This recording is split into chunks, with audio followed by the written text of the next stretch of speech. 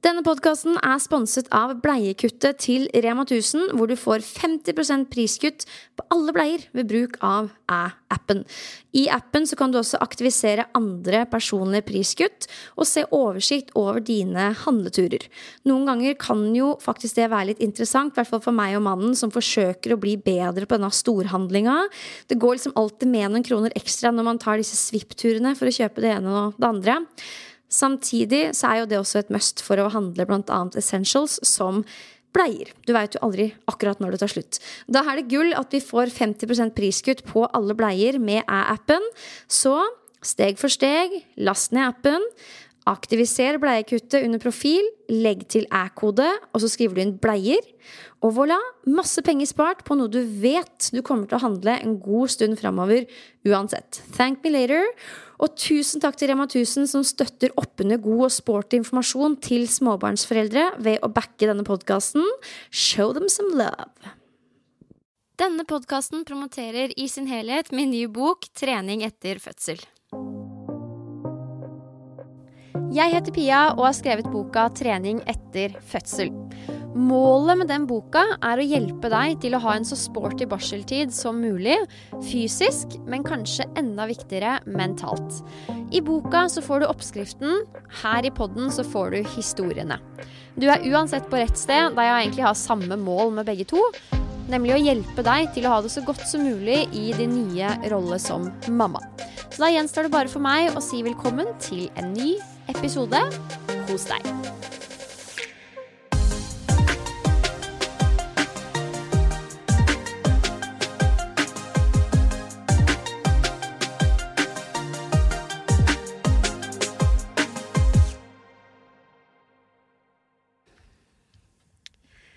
For noen uker siden så spurte jeg dere hvem dere kunne tenke dere å møte I de siste episodene av denne podcasten, eller I hvert fall denne sesongen, og innspillene hagla inn det ene liksom bedre enn det andre. Marit Bjørgen, Silje Torstensen, Funky Gine, Insta-Katrine, Hanna Sundqvist, Stine Hartmann, altså sporty jenter som har født, som vi alle lar oss inspirere av, og som definitivt hadde hatt noe å gjøre I denne podcasten. Men etter å ha jobbet med denne tematikken I godt over et år nå, så tør jeg påstå at jeg kanskje vet enda litt mer om hva vi og du trenger I denne tiden enn du selv gjør. Det I hvert fall min påstand, og så får vi se om du enig etter å ha hørt denne episoden her. For I dag så skal du nemlig få møte Bente. Og Bente Sommerfelt psykologspesialist og faglig direktør ved Villa Sult, Institutt for spiseforstyrrelser, som ligger her I Oslo.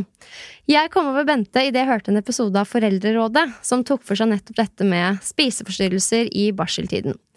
Det var utrolig interessant og ikke minst viktig. Så utrolig viktig, for selv om de færreste av oss kommer til å slite med spiseforstyrrelser I barseltiden, så dukket det opp et annet ord underveis som har liksom hengt litt ved meg siden, overopptatt.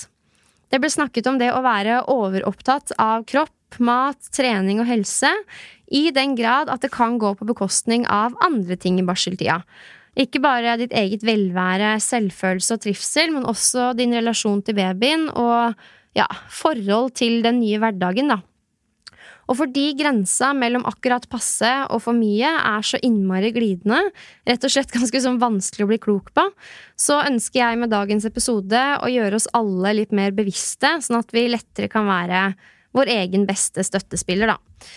For som dere vet godt innen nå, jeg mener jo at mentaltrening, fysisk trening og kosthold kan være noen av de viktigste støttespillerne dine I den tida her, og I livet generelt, men det kan jo også gå for langt uten at man egentlig merker det selv.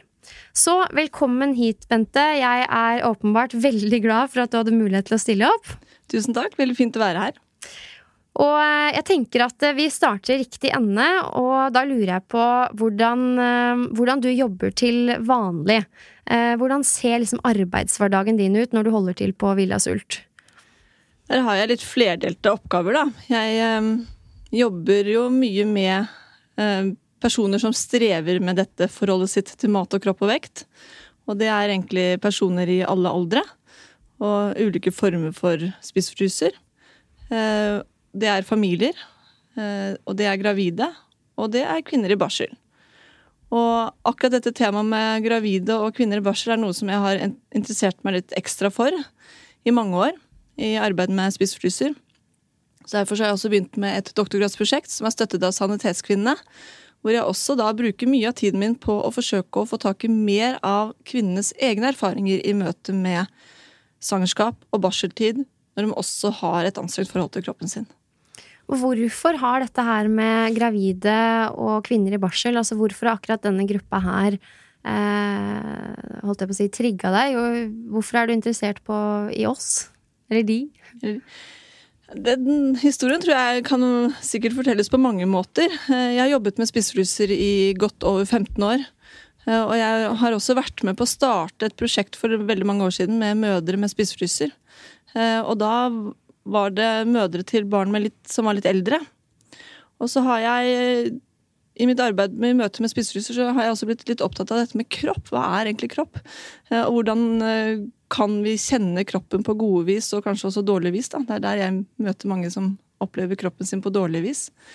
Og da har jeg tenkt at barsel, og ikke minst graviditet, jo en tid som veldig sårbar, og som vi vet kan være bra for mange, men som også kan by på ekstra utfordringer, knyttet til nettopp forholdet sitt til kroppen, til maten og til trening, da. Ja, for det er jo så mye kropp. Altså fra du får vite at du gravid, så det kropp. Og man tenker jo veldig mye over det da, og det kanskje tabu å si det, men det sånn fra de første kiloene begynner å komme på, så det plutselig lov for alle å si, oi, nå har du vokst så mye, og altså det rett og slett, ja, som du sier, det mye kropp. Det mye kropp. Jeg tror jo kanskje vi damer har noe å lære av å begynne å slutte å kommentere så mye på andres kropper, da. Men det jo en annen poeng, ja. Det copy that, helt enig i det. Ja. Men altså, for du jobber jo på en måte med det man vil definere som syke, uten at jeg aner noe som helst om hvordan man definerer det. Og det her jo på en måte en episode for massene, oss som på en måte ikke syke i gåseøyne. Hvor går den grensa? Den grensen alltid vanskelig å på en måte definere egentlig helt klart. Vi prøver å lage noen diagnoser og noen kriterier i forhold til det. Men når det gjelder spiseforstyrrelser, så må vi huske på at den mest vanlige form for spiseforstyrrelse atypisk. Så sånn sett så det ikke alltid så enkelt med diagnoser. Men jeg tror at kanskje den enkleste måten å kunne definere det på nettopp dette begrepet du ble opptatt av, overopptatthet. Altså at når du overopptatt av mat, kropp og vekt, og veldig mange kan jo si at de det 24 timer i døgnet. Jeg snakket med en kvinne i går, hun sier at hun drømmer jo, hun har mareritt om hva hun har spist. Så hun våkner så hun usikker på om hun har drømt det, eller om det sant. Og derfor så blir hun redd for å spise igjen. Så hvis du tenker mat, kropp og vekt 24 timer i døgnet, så har du gått litt ut av balanse. Det litt ut av kontroll, det litt ut av styring. Og jeg tror nesten de fleste vet jo, veldig mange kvinner kan jo si, i hvert fall når man tenker på det tilbake, når startet dette, så har man ofte en opplevelse av en tid man husker på at fra å ha noe du opplevde du styrte, og hadde på en måte en viss kontroll over, så var det noe som tok over kontrollen. Og der vel skille. Fra å oppleve at du har styring og kontroll på noe, og du opplever noe godt ved noe, til å miste styring på det. Så mye av spiseforstyrrelsen handler om illusjon av kontroll, for eksempel. Og det veldig nyttig å høre, for jeg husker at når jeg hørte deg snakke i Foreldrerådet, så ble jeg nesten litt sånn redd, litt sånn, herregud, gjør jeg noe gærent? Jeg for opptatt av dette her med trening og kosthold? For det jo for meg en brennende interesse, og det jo veldig sånn altoppslukende. Men da kan man tenke litt på det at når det blir på en måte noe som oppleves litt negativt, og som tar kontroll over deg, så har det kanskje gått for langt, da? Ja, mest sannsynlig. Og for noen så går det jo for langt. Jeg tror at dette jo et tema liksom, i mye av livet, jo liksom å finne disse passe balansene mellom ikke for lite og ikke for mye. Ikke enten eller, ikke svart-hvitt, men vi ute etter gråsoner. Og når det gjelder spiseforstyrrelser, så blir det fort mye svart-hvitt, enten eller. Alt eller ingenting. Både når det kommer til trening, når det kommer til mat, når det kommer til kropp. Så det jo nettopp det, at hva en ok balanse. Og når vi kommer til dette temaet som handler om barn nå, så det veldig sensitivt da, å snakke om hvordan vi med på å påvirke barnet på gode og dårlige vis, og hvordan den balansen jeg kanskje har funnet i mitt liv, hvordan den i forhold til de som rundt meg? Den passe balanse for familielivet, for eksempel. Det sånne temaer som dukker opp som jeg tenker ganske viktig å ta tak i. Har du barn selv? Jeg har barn selv, jeg har 2 barn. Ja, og hvor lenge det siden du fødte? Hvor lenge det siden du var barselkvinne da? Altså min yngste datter nå 6 år. Ja, så hun går akkurat begynt på skolen. 6 år jo ikke lang tid da, men husker du sånn, hvordan var ståa for deg, og liksom, hvordan var det på den tida sammenlignet med nå? Har det skjedd noen endringer, eller det... Det skjer jo endringer hele tiden, det jo krevende med dette urolige samfunnet. Men det klart at også når jeg var i barseltid, så var det jo mye løpetights på helsestasjonene. Og det tenker jeg, sånn sett så har det ikke forandret seg så mye kanskje, men sosiale medier jo støtt og stadig under utvikling. Jeg tenker at det kanskje enda mer sosiale flater å sammenligne seg på. Det tror jeg en stor endring. For hva tenker du egentlig om disse sosiale mediene? Jeg går litt i meg selv, jeg jobber jo med sosiale medier, og som jeg har nevnt, fremmer jo nå dette her med trening etter fødsel. Og det det jo veldig mange andre som gjør også. Hvis man en treningsjente, har fått barn, og klarer det å få presset inn litt fysisk trening, som noe man bør være stolt av, så har man jo også lyst til å vise det fram. Hva tenker du? Det inspirerende, eller kan det virke litt mot sin hensikt? Jeg tror det kan være begge deler, både og. Jeg snakker med en god del kvinner i forbindelse med dette doktorgradsprosjektet Mammakroppene.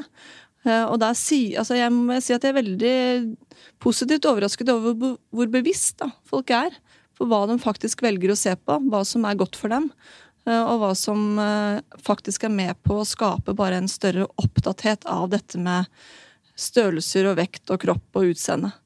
Og det synes jeg bra. Altså jeg tror kanskje også vi blitt mer kritiske til hvem vi følger og hva vi følger. Men det klart at jeg skeptisk til alt som legges ut. Ja, og det skjønner jeg, og det jo litt derfor jeg ønsker å ha deg her også. Har du noen tanker om hva slags innhold som på en måte, la oss si, unødvendig da? Hva det som kan trigge en som allerede ganske overopptatt, for å bruke dette gode ordet, og av trening og egen kropp og mat? Hva det som kan bidra til å trigge de negativt?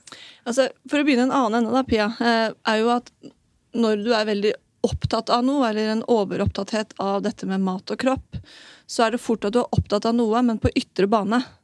Det vil si at liksom, også mye av spiseforstyrrelsen blir jo fort at det ytrestyrt. Altså hva du ser. Du ser ikke en kropp som en kropp, du ser en kropp som fasong, form, cellulitter, rumpe, mage, størrelser. Det blir veldig detaljert da, på det ytre. Det klart at sosiale medier da vil jo kunne være ekstremt mange arenaer for oss å se. Ikke sant? Hvordan ser din mage ut når du i uke 22? Og hvordan ser min mage ut? Og så det klart at da tenker jeg at det vi ute etter jo å ha mest mulig normalitet. Så lenge man klarer å legge ut bilder som ikke alt for mye filter på, eller at man passer på at det normale posisjoner, så man ser det man ser, tenker jeg at gode rollemodeller trenger vi. Vi trenger modige folk som kan legge ut bilder som realistiske. Ja, og her, jeg vet ikke om du enig i det, Bente, men her synes jeg at mange av oss i Norge ganske gode, og begynner å bli ganske gode. At det har skjedd en utvikling i de siste årene, men altså Instagram for eksempel jo en plattform som internasjonal, så det jo ikke lang vei til på en måte de største verdensinfluenserne, som da ironisk nok har blitt store på nettopp det å vise fram glansbildet, da. Og det jo det som liksom litt ironisk oppi dette her, at det man på en måte ikke burde gjøre, jo samtidig det folk ønsker å kikke på, for vi ønsker jo å drømme oss litt bort i disse illusjonene da. Og det jo en litt sånn evig utfordring, men jeg vet ikke, du litt enig i at her i Norge så blir vi stadig flinkere til å vise frem på en måte mangfoldet? Ja, jeg tenker jo det, og så tenker jeg at kanskje skal vi ikke være så veldig opptatt av hva alle viser eller ikke viser, men det jo også at man selv må bli litt kritisk til hva man faktisk velger å følge. Man har jo noen valg, selv om ting kommer opp i feeden. Altså, det jo fascinerende, jeg driver jo så mye med svangerskap og barsel nå, og i min feed så det bare svangerskap og barsel. Så liksom valg og valg, men altså, samtidig så opplever jeg at vi blir jo også mer kritiske til hva vi følger. Så jeg tenker at liksom, den største oppfordringen liksom, stol litt på den kritiske sansen din. Hvis du merker at det noe som gjør at du føler deg dårligere med deg selv, så slutt å følge dem. Ja, for jeg ville spørre deg, hva ditt beste råd til de som merker at de overopptatt og merker at det har en liten sånn negativ innvirkning på de hver gang de kanskje går inn på Instagram, eller altså, hva dine beste råd til hvordan man kan ta litt kontroll over det selv, da? Ta de følelsene på alvor, og prøve å skjerme deg vekk fra ting som ikke gjør deg godt, da. Og det jo av og til lettere sagt enn gjort, men det fristende å si det. Ja, men altså, det jo lett å si, men vanskeligere å gjøre, men det jo nettopp der hver enkelt må gjøre den jobben, nettopp for å beskytte seg selv litt, da, og det derfor vi sitter her i dag også. Du sier at det ganske høye tall når du kommer til spiseforstyrrelser i barseltiden, eller altså, hva høyt, men du har referert litt studie i Danmark som viste opp mot 12%. Sverige, ja, Stockholm. Sverige? Ja. Hvorfor det, tror du? Altså, jeg jo aldri noen sånn tallmagiker. Jeg har jobbet i spiseforstyrrelsesfeltet for lenge, så jeg jo alltid skeptisk til tall. Men det de har sett da, når de har gått inn i tall og kvinner i både graviditet og barsel, jo at hos alle i barsel, så ser man at 1 av 8 kvinner i barsel har et problematisk forhold til egen kropp og mat. 1 av 8. Det ganske store tall. Ja. Og så ser man at det samsvarer litt med den store mor-barn-undersøkelsen vi har hatt i Norge, hvor man også finner en del, altså vi finner også høye tall der, det varierer litt, men opp til også 1 av 8. Så ser vi at det ser ut som da, i forhold til den studien, at det øker i barseltiden, men vi har også høye tall, altså 1 av 4 gravide strever med en spiseforstyrrelse i en eller annen form. Jeg har jo erfart i mitt doktorgradsprosjekt nå, at det har vært enklere på en måte. Altså det har vært flere som har meldt seg som gravide enn det jeg kanskje kunne forventet meg. Så det kan hende at under graviditeten så det mest sannsynlig noen mørketall. Det så mye skam og tabu knyttet til å fortelle jordmor eller en annen helsepersonell at man strever. Ja, virkelig. Og som nevnt, litt av grunnen til at vi sitter der jo at når jeg hørte den episoden med deg, så gikk jeg jo virkelig i meg selv. Men så tenkte jeg sånn, hvis jeg skulle handla på det, altså bedt om hjelp, hvis det var sånn at jeg sleit, da, det hadde sittet langt inne det. Så da tenker jeg at det må jo være store mørketall, både knyttet til de som faktisk lider av en spiseforstyrrelse, men igjen også de som på en måte litt i grenseland, og som blir negativt påvirket, men som aldri ville tatt det steget og sagt ifra at hei, jeg trenger litt hjelp, da. Og det, vet ikke jeg, bare tanken på det også skremmer meg, men det jo derfor vi sitter her i dag og snakker litt høyt om det, da. Og så spør du hvorfor det sånn. Altså det jo alltid et kjedelig svar å gi. Det jo komplekst. Altså vi har jo aldri ett svar, sånn det. Men jeg tror noe av det som vi kanskje ikke har tatt nok på alvor, at mye av svangerskapsoppfølgingen, og også svangerskap og barseltid, ligner på mye av spiseforstyrrelsen. Det store slektskap til spiseforstyrrelsen, og svangerskap og barsel. Tilsvarende som det store slektskap til idrett og spiseforstyrrelser. Ja, på hvilken måte? Det må du forklare. Spiseforstyrrelser handler jo fort om at du bruker kroppen som et verktøy til å kontrollere. Og så kommer det plutselig noe annet som kommer inn i kroppen din, og så mister du litt styring. Og så kommer du til oppfølging og hjelp. Og det handler veldig mye om kurver. Det handler veldig mye om tall. Det handler igjen om kanskje veiing. Det handler om endring, altså den store frykten for endring, og du vet ikke hvordan du endrer deg. Det handler om at du kommer ofte til første møte hos jordmor. Hva det du får da? Jo, du får en ja- og nei-listemat, som lignet kanskje på det du fikk når du var i behandling, eller strevde med dette fra før av.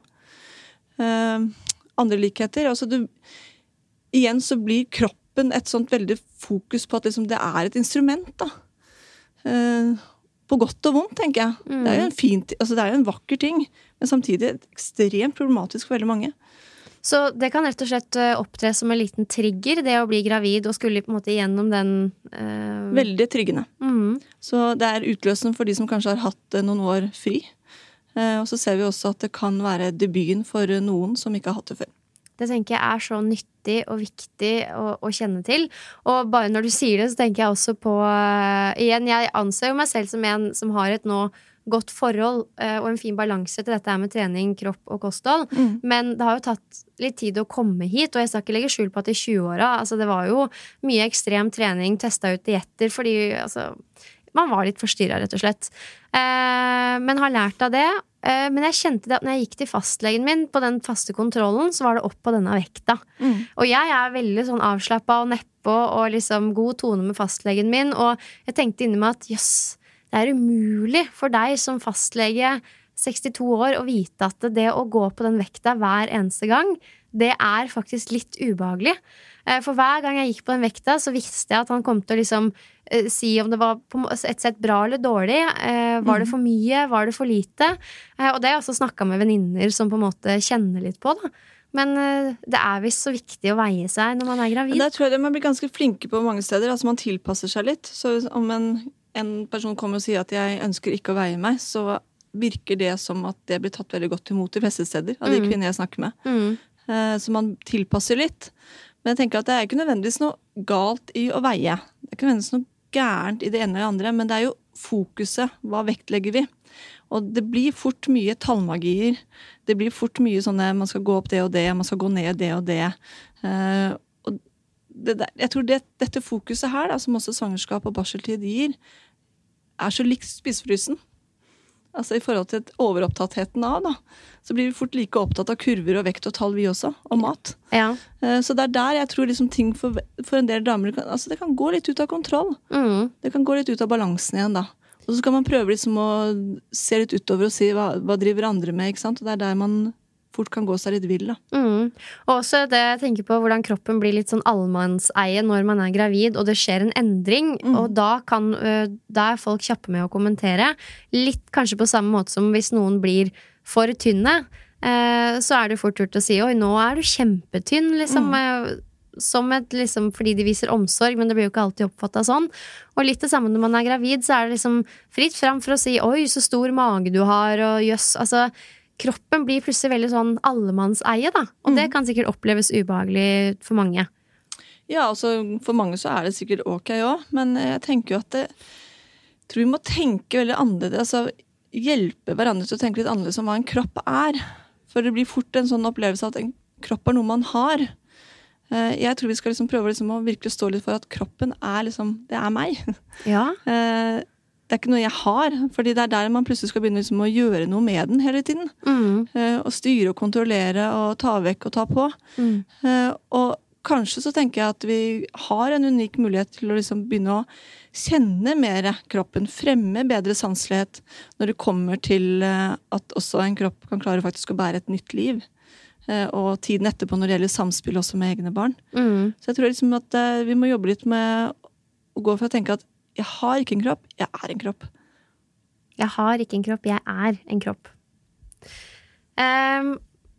Vi snakker jo hovedsakelig nå i den podcasten her om tida etter fødsel. Hvorfor tror du at mange får et overopptatt forhold til kropp og mat og trening etter at man har fått et barn? For egentlig alt tilsier jo at man ikke skal få det. Man har fått et barn, og man har liksom en helt ny hverdag å forholde seg til, og jeg er sikker på at alle er enige om at kroppen blir jo egentlig uviktig, fordi man blir minnet på at livet er så mye viktigere, og spesielt dette lille barnet. Men samtidig så vet vi jo at mange blir veldig opptatt av kroppen. Hvorfor det, tror du? Det kan jo være, altså det er jo klart at kroppen har gått gjennom en stor endring, så det er jo ingen ting som kan si at liksom man skal få altså jeg synes at utsagnet for kroppen tilbake er litt problematisk, for det er jo ikke sånn at man går gjennom et liv uten at det setter noen spor. Så sånn sett så tenker jeg jo at jeg tror dette her starter allerede når du er ofte gravid. Da begynner det et voldsomt kjør på å få en sånn idé om hvordan du skal legge opp til trening og endringer etter fødsel. Veldig mange har kjørt en stor plan før på en måte dette barnet kommer ut. Og der har man også allerede kanskje kjørt seg litt fast. Jeg er veldig skeptisk til store pulsklokker for eksempel, og store mager. For det gjør noe med fokuset. Jeg tenker at jeg er veldig for trening. Jeg synes at det å være i bevegelse og det å trene, det er veldig fint. Men jeg tror veldig mange også har et litt anstrengt forhold til begrepet trening. Fordi det kan for mange bety utrolig slitsom greie. Du må gjøre det også, liksom. Og jeg tror ikke vi skal undervurdere tiden etter i barseltid heller som en ekstremt krevende periode. Man ikke ovenpå, på en måte. På ingen måte. Nei, så jeg tenker at man skal ikke romantisere den tiden. Det fantastisk med barn, men det blir jo veldig fint når de blir 18. Det satt på spissen. Det bare å glede seg. Ja, men så jeg tenker at jeg liksom glad i bevegelse. Altså, kan man også tenke at man skal fremme på en måte dette med litt mer kontakt og sanselighet? Det noe som en person med overopptatthet av mat og kropp, da? Og hvis man da kaller det spisefryse, så har de stengt av sansningen. Det mye kropp i hodet, og lite kropp i kroppen. Og det der liksom overopptattheten kommer. Du tenker, du kverner. Ikke sant? Hele tiden, 24 timer i døgnet, så kan du tenke på alt du skal gjøre, og hvor mye du har spist, og hvor mye du burde ha spist, og hvor mye du skal være i bevegelse for at det skal gå opp. Altså, dette går og kjører, men det betyr ikke at du i kontakt. Så det du egentlig sier at for noen av oss så kan dette her med pulsklokker, aktivitetsnivå, treningslogger, treningsplaner, som i utgangspunktet positive verktøy, men det kan virke triggende fordi det fremmer, eller det tar oppmerksomheten ut fra kroppen? Ja, eller det dette som noe av det slektskapet til spisefryser, ikke sant? Det jo massevis av logger, det massevis av planer, det massevis av treningsregimer. Det mye telling. Det så mye tallmagier. Så det går på kilokalorier, og det går på hvor mange mil, det går på hvor mange timer, hvor mange minutter. Så det her vi fort går oss litt vill i trening, da. Det handler vel om jeg tenker at veldig mye trening og bevegelse handler om at man skal forsøke å koble seg litt fra, eller være mer koblet på sin egen kropp, eller seg selv. Kunne få litt overskudd av det. Og her jeg ikke overbevist om at alle får det. Ikke jeg heller. Og faktisk når jeg skrev boka mi, så hadde jeg behov for å skille mellom bevegelse, trim, og så ytterpunktet, liksom dit du skal til slutt, det på en måte treningsøkter. Fordi jeg helt enig i det du sier, at veldig mange har et bestemt forhold til dette her med trening, og når du skal trenes, da, svetten skal sile, og du skal på en måte se mannen med ljåen, da. Mens det i barseltiden handler jo mer om å på en måte bare bruke kroppen, og som du sier, hente overskudd. Og jeg opplever at for mange, spesielt de med kanskje sånn anstrengt forhold til trening, så det et sted man på en måte skal ta seg helt ut. Og det blir jo definitivt en mismatch når du i barseltida, hvor man, som du sier, litt på underskudd fra før av, da. Jeg tror vi skal jobbe med å finne måter som kan fremme mer kontakt, både med seg selv, men også med barnet. Og da tror ikke jeg det å sette på seg pulsklokka, ta på seg joggeskoene, og løpe 1 mil med barnevogn. Og hvor ungen rister litt sånn ekstra fordi det litt sånn urent terreng. Jeg tror ikke det løsningen på å fremme den form for sanselighet og kontakt. Så jeg tenker det mer for at man går turer, for eksempel. Ikke sant? Og for noen så funker jo det. Jeg er sikker på at noen sitter hjemme nå og kjenner seg litt sånn trampa på tærne. Sånn, jeg gjør det, og vi stortrives med det, og for all del, det det og det fint. Ja. Men vi snakker jo nå kanskje litt ekstra til de som du som kjenner at denne her episoden litt for deg, denne her episoden veldig for deg, for å si det sånn. Og hvis man på en måte ikke kjenner seg igjen i det, så jo det også kjempefint. Hver enkelt må jo bare gjøre sin greie. Og det nettopp, det jo derfor man ikke skal komme med for mange råd heller. Men jeg tenker jo at man kan tenke litt over hva slags type aktivitet det som jeg synes ålreit å gjøre med barnet mitt, for eksempel. Og hvordan merker jeg det? Hva slags type aktivitet merker jeg at jeg vil gjøre for meg selv, fordi da går jeg litt inn i min egen boble. Sånn type bevissthet tenker jeg at ingen av oss har noe skade av å gjøre. Men det ikke sånn at man kommer med pekepinner og sier det her riktig og det galt. For da vi jo mer av det samme igjen. Ja, for det jo ikke noe gærent å ta seg en treningsøkt mens barnet med. Nei, absolutt ikke. Jeg bare satt det litt på spissen. Ja, og det liker jeg, for det tror jeg gjør at nå tror jeg folk går litt i seg selv, og det jo det vi ønsker. Man husker på det at når det blir for mye jeg, så blir det lite vi. Og det egentlig det som liksom også litt satt på spissen, da. Når du tenker for mye på mat og kropp, og på liksom den ytre bane, så det vanskelig å ha så mye kapasitet til å tenke på så mye annet. Det litt sånn metaforen hvis du har en stein i skoa eller rusk i øyet. Det veldig vanskelig å holde en samtale gående og ikke merke den steinen eller det rusket, på en måte. Og dette litt sånn disse balansene. Vi ønsker jo at mødre skal finne balanse mellom det å ha fokus på å ta vare på seg selv, og tenke at det en god ting, for da man bedre til å ta vare på barna også. Samtidig som vi ønsker å ha fokus på hvordan skal vi få til best mulig samvær også. Og det jo den balansen der som vanskelig.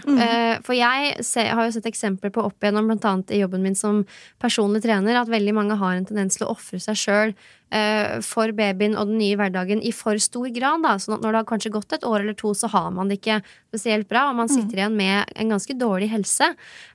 Og vi vet jo at hvis vi skal se på barselkvinner som en helhet i Norge, så ikke problemet at de trener for mye, snarere tvert imot. Men samtidig så det noen av oss som litt ekstra utsatte nettopp på grunn av de tingene vi snakker om i dag. Da. Men jeg synes det vanskelig å balanse er alltid vanskelig. Det mye lettere å velge enten eller. Ja, på en måte så det jo det. Ja. Så, men hva tenker du, hvordan kan vi liksom beskytte oss litt fra denne tankegangen om at vi skal få kroppen tilbake? For det tror jeg, som du sier, at når babyen ute, da går det en litt sånn faen i oss, unnskyld språket, at nå det my time to shine, på en måte. En ting jo disse sosiale mediene, og på en måte beskytte oss litt der. Har du noen andre tips til hvordan vi kan Jeg tenker at akkurat det utsagnet der må vi begynne å slutte å si. Vi må slutte å skrive det. Jeg tror at vi skal stå for at vi må støtte mor og støtte foreldre til at faktisk dette med egenomsorg viktig. Vi vet jo at i møte med også spiseforstyrrelser, så vet vi at noe av det kvinner ofte strever med jo å ta vare på seg selv. Tillate å ta vare på seg selv, ha det godt under seg.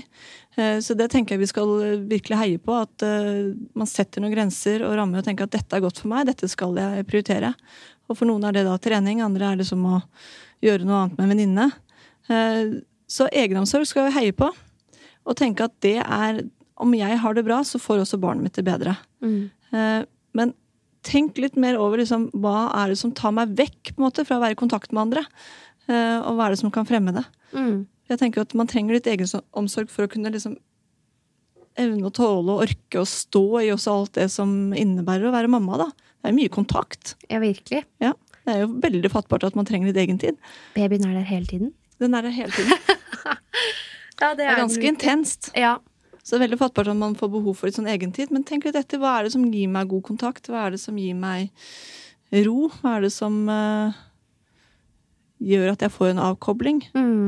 Ja. Når vi sitter der og prater, så tar jeg med meg veldig det at man har godt av å gå, og det tror jeg vanskelig i barseltida, for man har så mye tid alene med denne babyen, og da også med mobilen sin, og mye av kontakten med omverdenen blir jo fort gjennom telefonen, og da mister man jo, da velger man jo automatisk bort litt kontakten med seg selv og sine egne indre signaler til fordel for budskap utenifra om hva man burde gjøre da.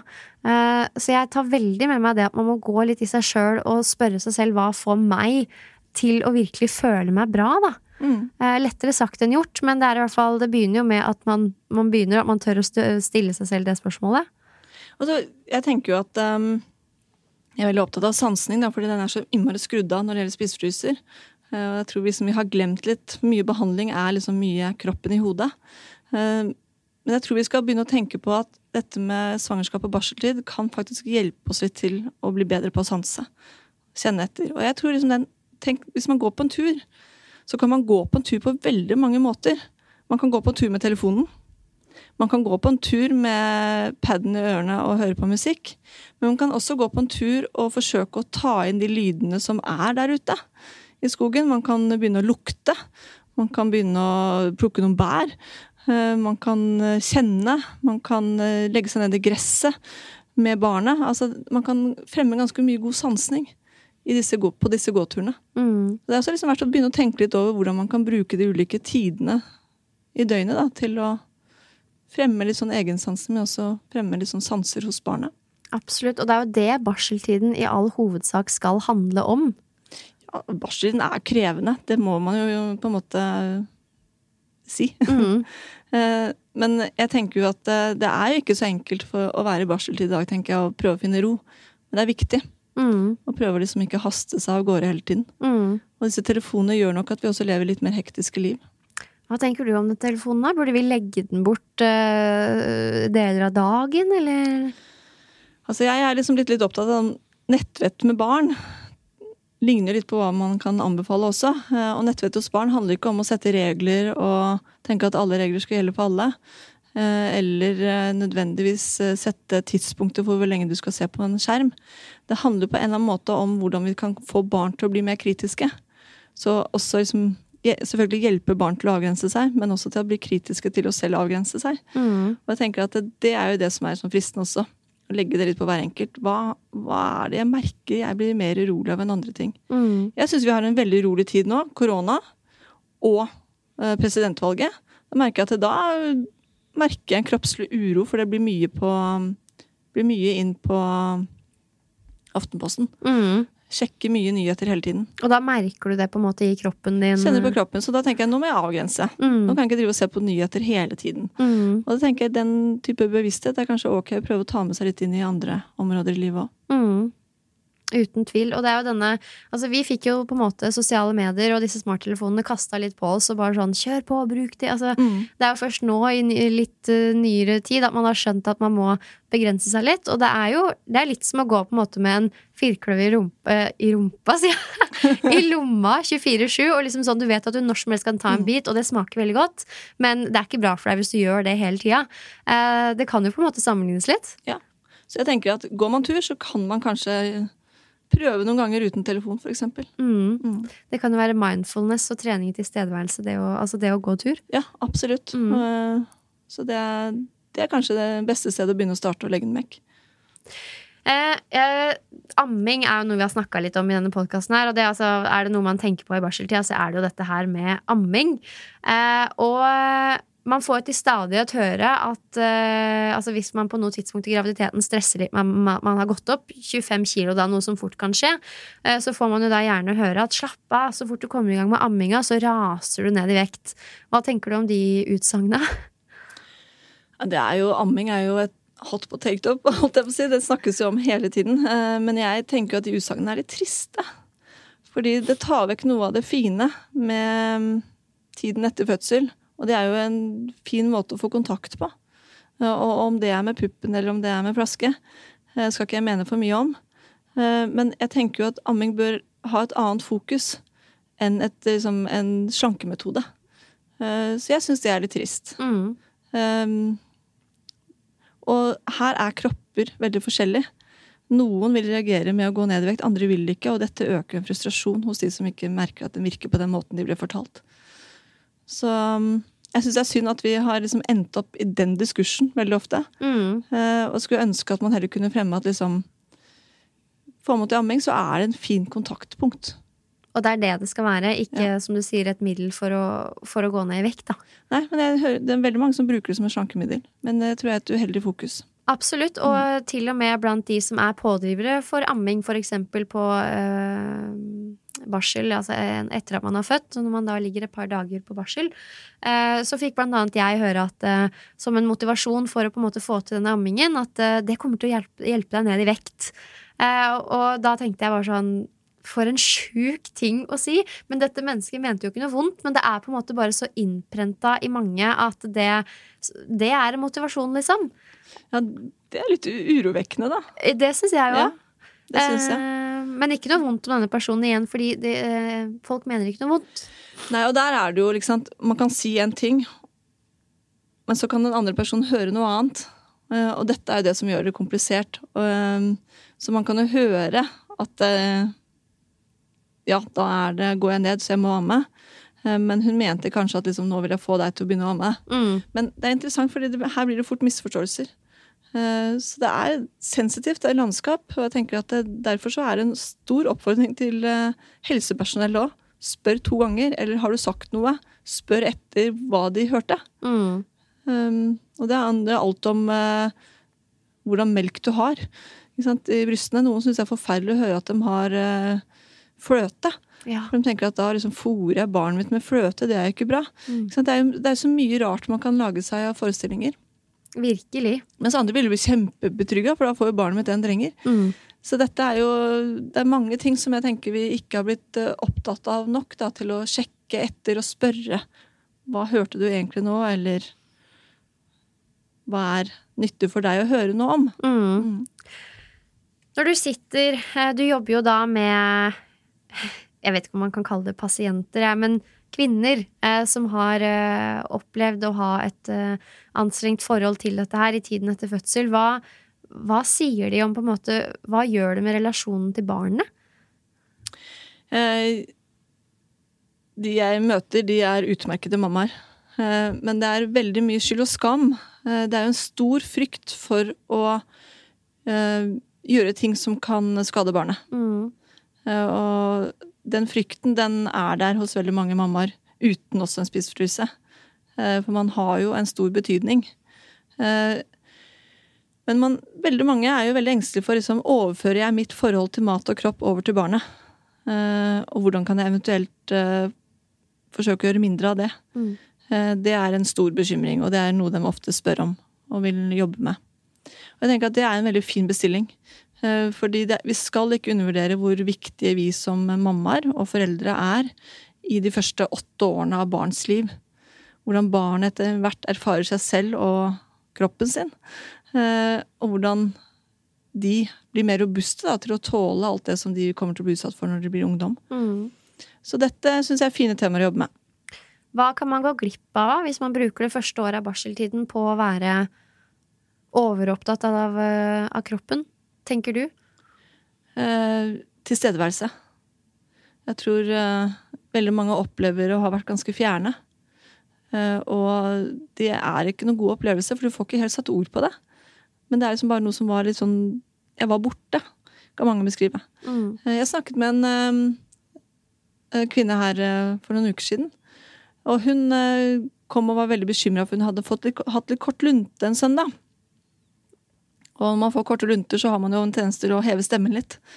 Og bli litt irritabel på også de som er rundt seg, også barnet sitt. Da.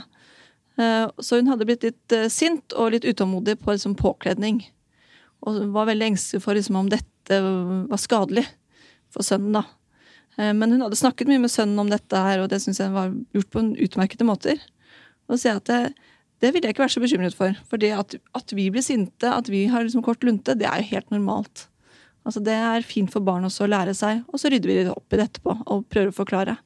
Men det jeg ville vært mer bekymret for, sa jeg, var at det ikke er noe, altså at det mangler tilstedeværelse. At hvis man tenker for eksempel veldig mye rundt mat og trening og planlegger i timesvis, så er det veldig mange som sier at da blir jeg helt fjern. Og det er den fjernheten der, når man psykisk ikke er til stede, men fysisk er der, det er nok verre for barn. Altså, å ikke merke kontakt. Så den biten der ville jeg vært opptatt av å lete litt etter. Kontakt. Jeg tror det her er så sterkt og så viktig. Så jeg håper at dere som lytter, at dere tar med dette her, selv om man ikke er syk, og det er få som på en måte hører hjemme hos deg på Villa Sult, Bente, men allikevel igjen, som jeg nevnte innledningsvis, så tror jeg noen kanskje opplever at de er litt i grenseland, om så bare at man bruker denne episoden til å få motivasjon til å ta tilbake tida litt da, i året etter fødsel. Så for å avslutte litt sånn, nå føler jeg at vi har vært litt sånn dystre, så vi må snakke litt om på en måte hva som er fordelene med bevegelse, trim og trening i barsel. Hva tenker du, hvorfor? Her er jo du eksperten. Ja, ikke sant? Men sånn fra ditt perspektiv, hvorfor er det positivt da? Hvorfor bør vi bruke tid på det? Det henger mye på det jeg har sagt før. Altså, jeg tror det å på en eller annen måte begynne å kjenne seg selv litt igjen. Altså, du har hatt en baby i magen, den er ute, du er vant til kanskje å kjenne mye liv inni der, og så plutselig kjenner du ingenting. Så det er det som begynner å kjenne litt igjen, og kjenne seg litt vital, og komme litt i kontakt igjen da. Det tror jeg er fine måter å bruke bevegelse og aktivitet på. Men igjen, balanser. Balanse, ja. For kan dette her med for eksempel trening være et verktøy for å komme seg ut av en spiseforstyrrelse for noen? Kanskje en liten digresjon, men jeg bare... Det er tusenvis av veier å komme seg ut av ting på. Og jeg tror ikke vi har funnet opp en genial måte å gjøre det på. Så her er det sikkert mange historier som jeg tenker at ja, noen har fått det til på den måten. Og det er utmerket, tenker jeg.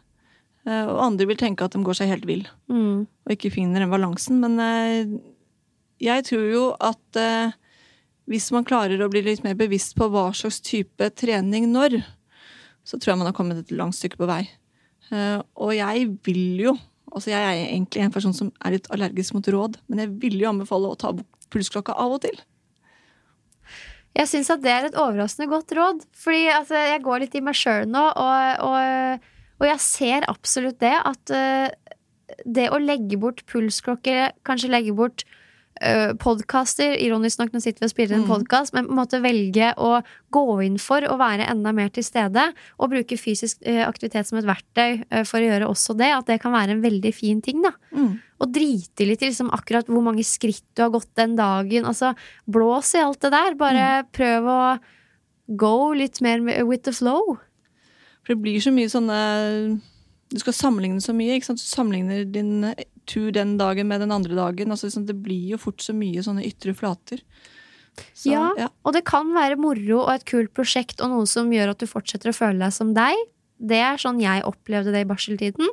Men jeg ser også at det kan tendere til å bli litt for mye.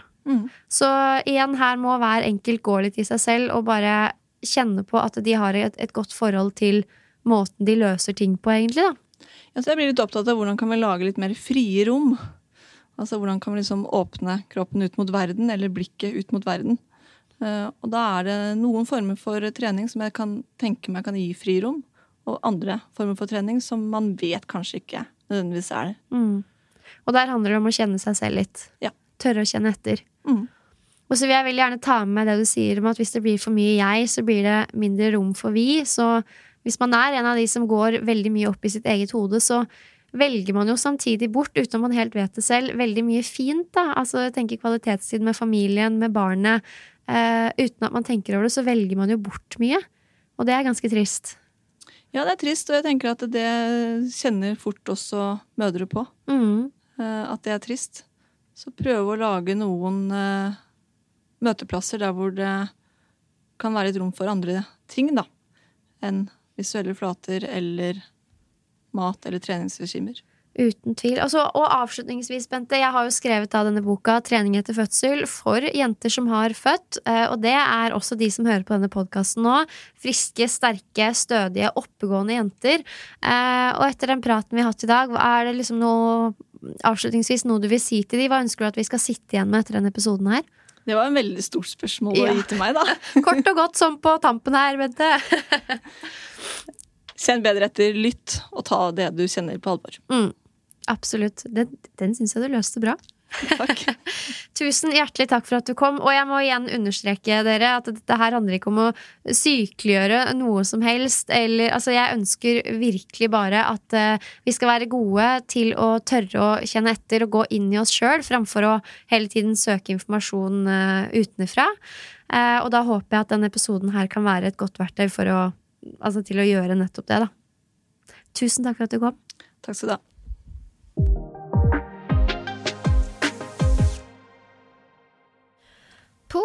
Det var litt av en prat. En viktig prat. Og ja, det er jo litt utenfor min kontroll hva hver enkelt sitter igjen med etter å ha hørt denne episoden, eller lest boka mi, eller bare scrolla i feeden min for den saks skyld. Men jeg håper at praten med Bente har vært en viktig motvekt til de andre episodene. Litt er bra, men ikke for mye. Det som er riktig for noen er ikke nødvendigvis riktig for andre, og det som er sunt, riktig og bra den ene dagen kan faktisk være det stikk motsatte den andre dagen. Hvem som bestemmer dette her? Jo, det er jo du selv. Jeg gikk faktisk i skogen den dagen jeg hørte på Foreldrerådet-episoden med Bente. Den ble forresten sluppet 21. september 2020. Den hadde ikke noe nummer, men det er datoen, så da skal den være enkel å finne fram til. Men jeg gikk i skogen på trilletur med Mini når jeg hørte den episoden, og altså, da gikk jeg så sjukt i meg selv. Spurte meg selv på en måte, er jeg for mye i mitt eget hode?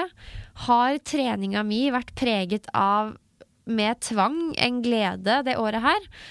Gjør jeg det her fordi jeg føler jeg må, ikke fordi jeg vil?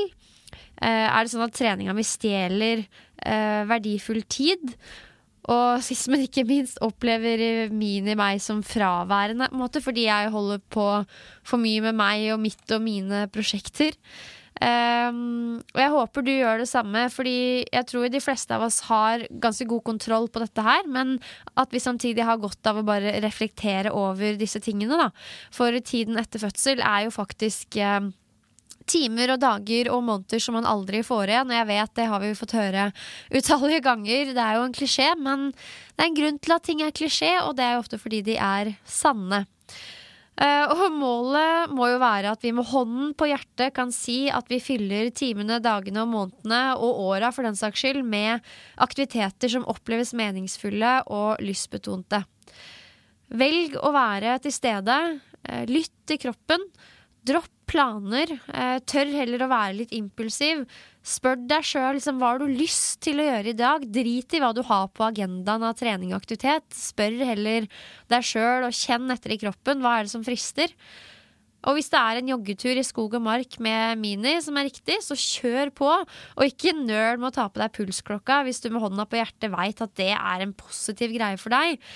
Det siste vi vil jo at noen av oss skal få dårlig samvittighet av å trene og gjøre sin greie i barseltida. Altså you do you. For jeg tror jo helt ærlig at du som har godt av å gjøre noe annet, som trenger en pause og som har behov for å bryte ut av mønsteret ditt, du vet det inne og du kjenner det i magen. Og nå vet du forhåpentligvis også at du selv kan bryte ut av det og velge noe annet. Og hvis du kjenner at du trenger litt hjelp, så kan du ta kontakt med Bente på bente@villasult.no. Jeg tar spesielt med meg 2 ting fra dagens episode. For mye jeg, da blir det mindre vi. Og dette med at vi ikke har en kropp, vi kroppen vår. Og den kroppen, den fortjener masse kjærlighet, spesielt i tiden etter fødsel. Tusen hjertelig takk for at du lyttet på ukas episode, og så poddes vi neste uke. Takk for i dag!